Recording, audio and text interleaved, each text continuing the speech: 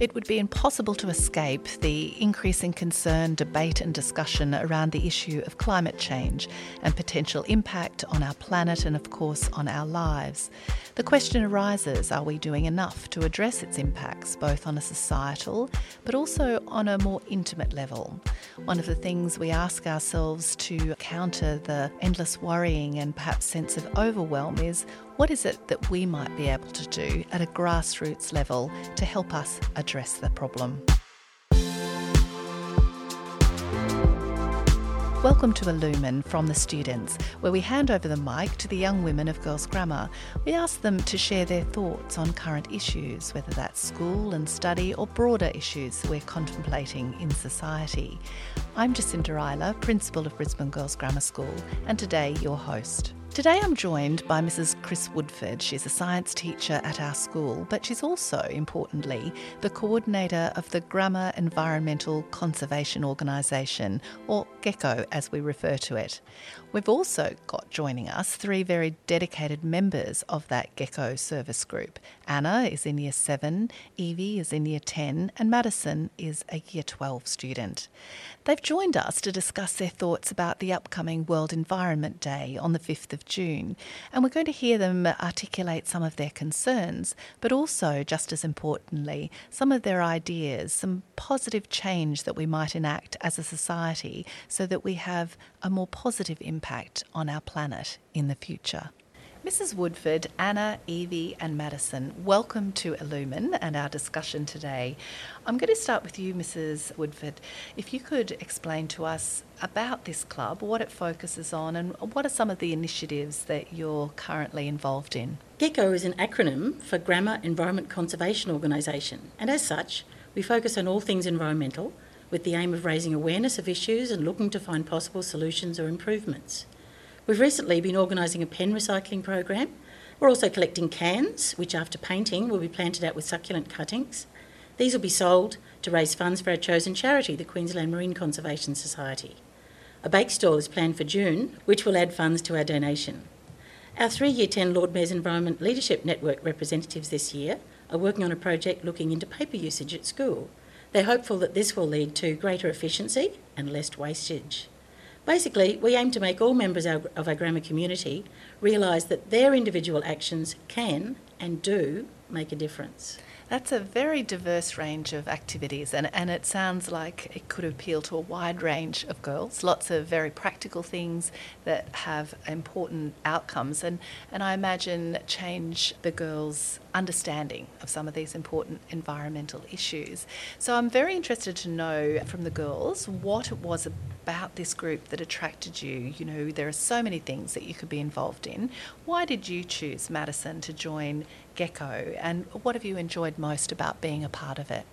Well, I initially joined because I was very interested in learning a bit more about what I as an individual could do to care for the environment. But what I particularly like about this group is that we don't just raise funds for various charities, we also get the opportunity to be directly involved and make an impact within our own school community. So you can see very direct outcomes of your action, and that's one of the challenges, isn't it, when we're talking about such global issues, feeling empowered to do something locally. What about you, Anna? You're in Year 8, probably one of the younger members, I imagine, in GECO.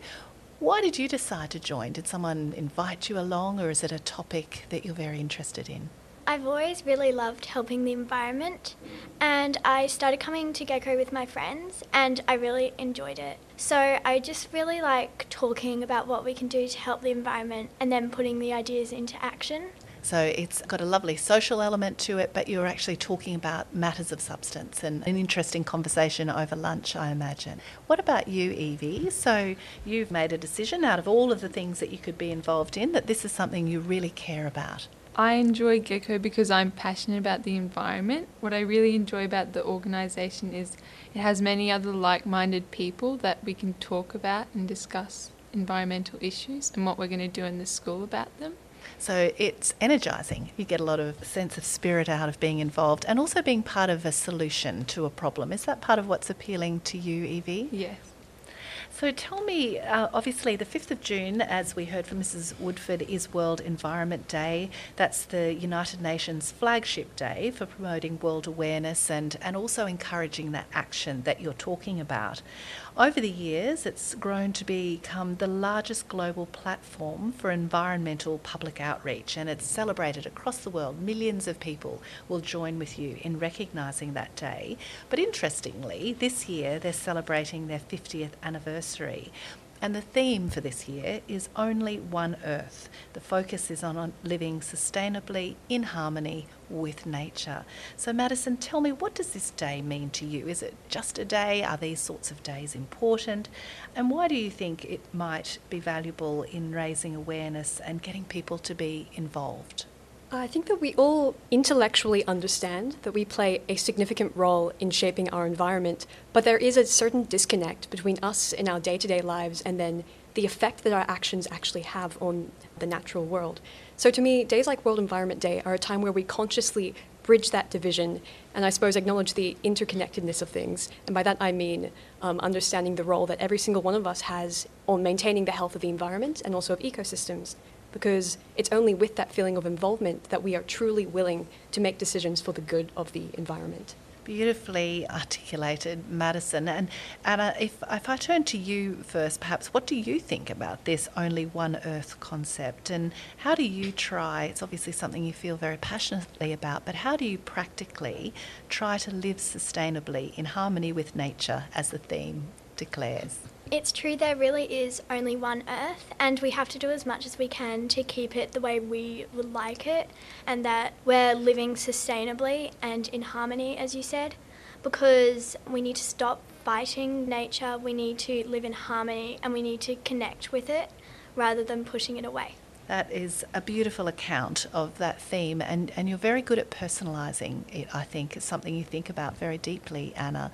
Do you, Evie, think deeply about this too? And what do you think about this Only One Earth concept? I try to live sustainably in harmony with nature by doing Duke of Ed. It teaches me about nature and allows me to be in harmony with nature. So that's a big thing for me. And I also do lots of hikes with my family. So you get out in nature to appreciate it and understand what might be lost if we don't protect it. Does that Yes. inform your actions, perhaps when you're removed from nature in our daily life in the middle of a city? Yeah. And Mrs Woodford, as a teacher, you're used to trying to bring sometimes abstract concepts to life in your classroom and with your students. So what do you think we as a school could do to highlight environmental issues more? Do you think we're doing enough? Could we do more? And what about this concept of Only One Earth? I think it's really important, yes, that we actually lead by example. And this will involve continuing and expanding on the many initiatives which enhance sustainability that the school has already undertaken. Many would not realise that the school has solar panels installed at all our 3 campuses, that we've replaced most lighting with energy efficient LEDs, and that we replace any old infrastructure with energy and water efficiency as our top priority. Plans for rooftop gardens planted out with natives and development of further green spaces in the school are well underway. I do have great faith that these and further similar initiatives will continue to demonstrate the genuine desire the school has, and we are well known for being proactive about sustainability, because yes, there is only one Earth. And that sense of being a part of a community that values these things is important, isn't it, girls, I think, to your learning? Not just that we talk about it, but hopefully that we're actually enacting it. And we still have a long way to go, but you're all part of, I guess, generating that awareness and bringing about practical change. But when we talk about the multitude of concerns, when we talk about the planet and potentially global warming, it can be hard to know where to start, and it can be hard to know what is the priority, the most important issue to address at this time. Hard to know where you as an individual can make a real impact, and I think Gecko has obviously been an important outlet for you. But if I asked each of you in turn, what are you most passionate about when it comes to environmental issues, and what do you think you can as an individual do to have an impact in your daily life? Madison, perhaps I'll start with you. I'm most interested in combating consumerism and general wastefulness because there are many environmental consequences associated with that, all the way from the production through to the disposal of products. And also it's an area where the most significant improvements will come from the public. So there is a lot that we can do to help.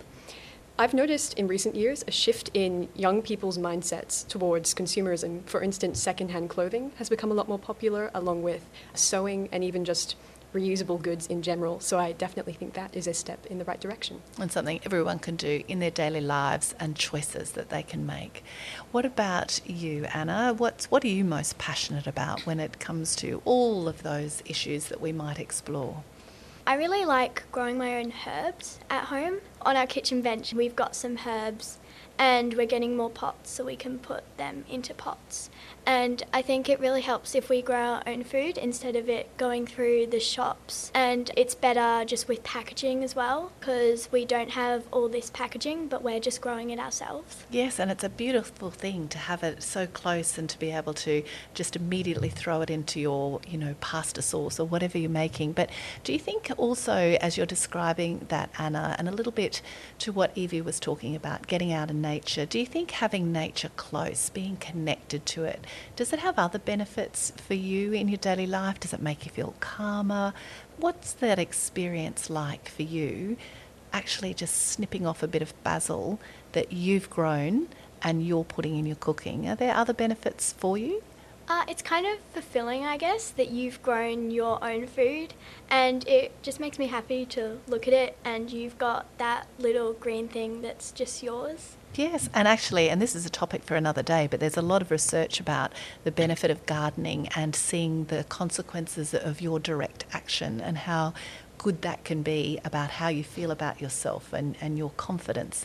What about you, Evie? What are you most passionate about in environmental issues, and what do you think we as individuals might do to make a difference? Well, I think I'm most passionate about decreasing waste, like Madison talked about. And individually, I think we can do little things. Like I have my own garden, like Anna, and we grow some vegetables in it, which we use, so that decrease like packaging, like buying from supermarkets. And also other things I do, like making your own lunch instead of buying pre-packaged foods. Just little things that can help. It's interesting just listening to you, how just the thoughtfulness and the care that you're expressing is immediately inspiring me to make small changes, to make a difference. And I think you're talking about the power of example. So the things that you're doing, the things that you talk about, the ideas that you share that can make such an influence. And we often talk about, young people are not always powerful to make big decisions or necessarily change our policy direction, but you certainly can be profoundly influential, and listening to you, I think that comes through really strongly. So my next point is, if we talk about recent reports and research and issues around climate change, we talk a little bit too about the psychological toll that can have on young people. So we want you to be alert, we want you to be aware, we want you to be knowledgeable, we want you to understand these issues, but it can also lead to a sense of disillusionment, perhaps even despair, a lack of hope at times. So we have to balance that. And so my question to each of you is, how do you feel about the evidence that your sharing of care and concern with others is having a positive impact? And how do you talk about these issues in a way that's hopeful, perhaps, and optimistic? Madison? I've definitely noticed a sense of responsibility amongst my friends, but more positively, as you've pointed out, it makes us want to evaluate our own lives and make changes wherever we can. And that's something I've definitely have seen a lot of people doing. For example, when people print assignments, they're very careful to make sure that they're not wasting too much paper, because we're very aware of the effect that the little decisions we make have in the grander scheme of things. And Evie, if I ask you, how are you and your friends talking about these issues? How do you discuss climate change? We talk about it a lot in Gecko, but my friend group doesn't really talk about it because I think it's more of a silent worry to everyone because of how the media portrays it. It kind of feels like the future is bleak for the environment. So I think, but now things like Gecko raising awareness, more things are coming out of it, like making little changes to your everyday life and people becoming more positive about it. And for you, Anna, do you see it as a silent worry, as Evie has so beautifully expressed it, or do you have a sense of hope that we can address these challenges? I think kind of similar to, as Evie said, a lot of people also just don't really understand as much. Like, they know it's happening, but they're not sure what they can do specifically and if there's anything that is being done. So I think it's good that Gecko is raising awareness so that young people know and understand what we can do to help. And Mrs. Woodford, as the person at the helm of this group, as a science teacher, you have been educating generations of grammar girls and you've seen the evolution of this topic. So with the issue of climate change being so real and present in our everyday lives, and then we see it tied to wildly unpredictable weather, and there's quite a catastrophic image that often floods our TV screens, for example.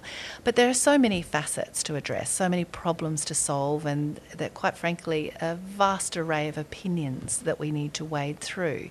It could feel overwhelming, and you, as the teacher who's something of a curator of that information, particularly not just in the classroom but with the girls involved in Gecko, considering all of this, can you tell us any good news about our planet? And are there steps as a society we might take to have impact, or are already making an impact? I've got to say that, yes, there are many good news stories.